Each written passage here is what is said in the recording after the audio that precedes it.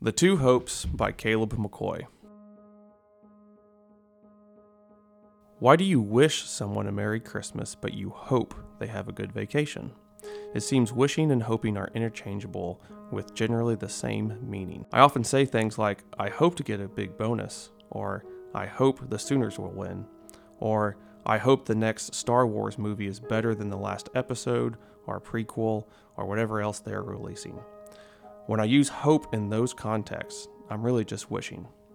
But hope is supposed to be one of the three golden virtues: faith, hope, love. Those are the three divine pillars of the Christian worldview. We all know the greatest of these is love, but often scholars in comparative religion claim hope is the defining trait of Christianity. Somehow, Christian hope distinguishes us from others. And yet, from the way we often use the word, hope sounds the same as rubbing a magic lamp. That kind of wishful thinking is present in almost every major religion. So what makes Christianity any different? C.S. Lewis wrote The Four Loves almost 60 years ago. He was a scholar, a genius, and the original British author of a best-selling series about kids using magic. I am none of those things, and he'd probably get a good laugh at my casual attempt to delineate multiple meanings from the same word, hope. So with my caveat of an unacademic, unverified, and oversimplified conclusion, I believe there are two very different hopes described in the Bible. The first hope falls in line with the way that we in the secular world most often use the word. I call it David's hope because it's peppered throughout the Psalms.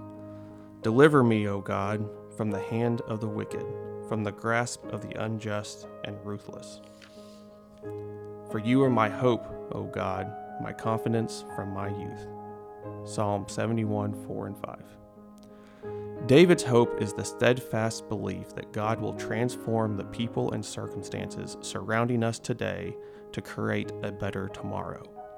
David's hope rests on God's promises to deliver his people, decimate their enemies, and rejuvenate the climate to create a land flowing with milk and honey. It's the promise of the prophets after delivering their woes. I know the plans I have for you, says Jeremiah in the midst of the Babylonian captivity. David's hope is the faith of the promised land.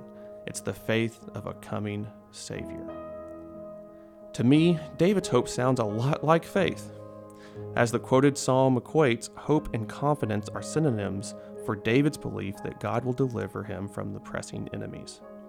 In other words, David has faith God will defeat his enemies.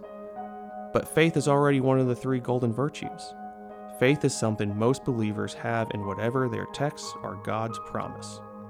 The difference, I believe, is when Christians talk about hope, we aren't talking about David's hope. We're talking about something else altogether. I think symbols and images often help us see the truth that language obscures.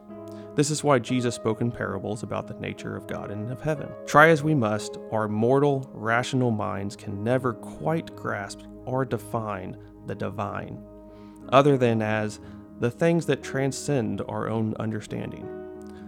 For the divine virtues of faith and hope, I think their symbols explain their differences more than any written definition. When we think of faith, we most often think of a rock, solid, certain, and unmoving. This sounds like David's hope, a steadfast belief that gave him something firm to grasp on among the shifting sands of betrayal and aggression. Faith is the solid rock where you build your house. But when we think about hope, we most often think of a flame, alive, burning, and illuminating. That feels quite different from a rock. An unmoved, solid rock is maybe the opposite of the ethereal, constantly morphing licks of flame. When you go camping or make s'mores, you may sit on the rock, but you stare into the fire. This image of burning hope doesn't belong to David. It doesn't belong to anyone in the Old Testament. Only Jesus could set the rock of David's hope afire. In Christ, we find the second hope of the Bible. Peter describes it as something alive inside us.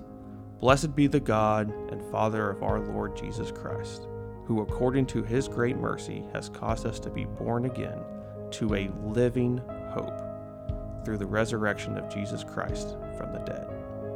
1 Peter 1:3.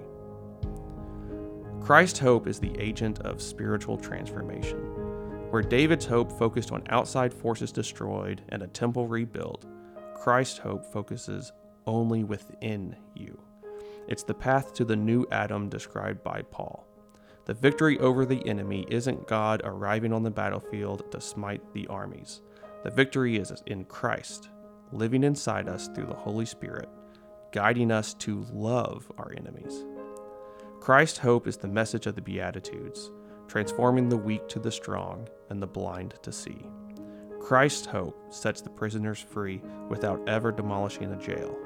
Christ's hope resurrects our dead souls to a reborn life in Him.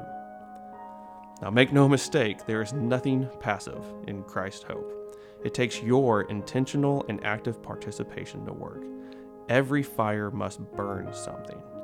Christ's hope burns away our old selves to give birth to the new. In the allegory of the phoenix rising from the ashes, we often forget what it's like for the old phoenix to burn alive. It takes a willful and often painful act to set down our pride and pick up Christ's cross. I recently read Dante's Divine Comedy because, for all my talk of words, I don't know the meaning of fun. Throughout the Inferno, Purgatorio, and Paradiso, Dante weaves a wonderful and beautiful masterpiece of concepts, thoughts, virtues, all in the form of real and mythical people and creatures from across the known world of 1300 AD. Near the end, as he's about to ascend into the final heaven, Dante learned of the golden virtues of faith, hope, and love from three apostles. Faith from Peter, love from John, and for hope, he talks with James. Yes, the same James that wrote, "Faith without works is dead." Hope, to Dante and many other scholars of old, was an action. That's how hope is distinctive to Christianity. It's not a mere belief that rests firmly in your mind. It's not passive faith. It's an active force of will with Christ's help to transform yourself. It's a belief that the future will be better because you can be transformed from the inside to experience a better tomorrow. You'll have no enemies when you love all as your brothers and sisters. You don't need a land of milk and honey when your jail cell can be filled with an abundance of God's joy, peace, and love. Christ's hope is an alcoholic completing the 12 steps. That process is nothing like a magic lamp. It's a grueling and painful process to peel pride off your soul, admit your need for help from a community, and lean on a higher power to learn disciplines of self-control that never get easier. The monumental and seemingly impossible transformation to sobriety is only possible when the alcoholic enacts Christ's hope. You find Christ's hope when a businessman with a Rolex hands his tailored jacket to the homeless. You find Christ's hope when the uneducated single mom completes her online college application while nursing her baby. Christ's hope distinguishes Christianity because of its power of transformation. Christ's hope burns away the old to create something new, beautiful, and good. Christ's hope is the only verb that can save our world. After studying hope this past year, I've started correcting myself. I don't hope for a big bonus, I wish for it. I can only hope I perform well at work, since my performance takes my active involvement and, often, my continued transformation to listen more, try something different, and become better. I can't hope for a sooner win because I'm not a player or a coach. I can only wish Star Wars will be great again. Recently, a friend said he hoped my vacation went well. I told them, "No, you wish or trust I have a good vacation. You have no control over whether I do or do not." Obviously, I'm kind of a jerk, and I need to chill out. The proper response was to say thanks and to carry his love for me and my family on our travels. So, whatever vocabulary you use this Christmas, don't squander Christ's hope. God gave the most awesome power the world has ever known to save you from yourself. Don't let the secular definition of wishful thinking belittle the transformative power of Christ's hope. This Christmas, take a moment to sit on the rock of your faith and stare into the fire of the second hope. Accept Christ's invitation to burn something old inside of you, to give birth to something new, beautiful, and good.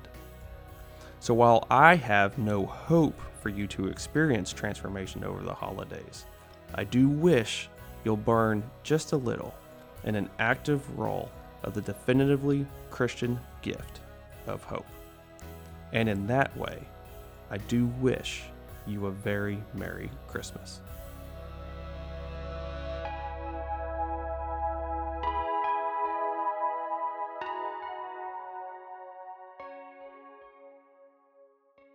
Did you know you could give the gift of hope this season? And you can wear it too.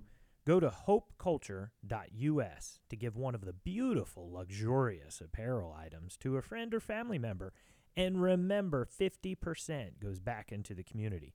So go to hopeculture.us and buy a t-shirt or one of the other great apparel items. That's hopeculture.us.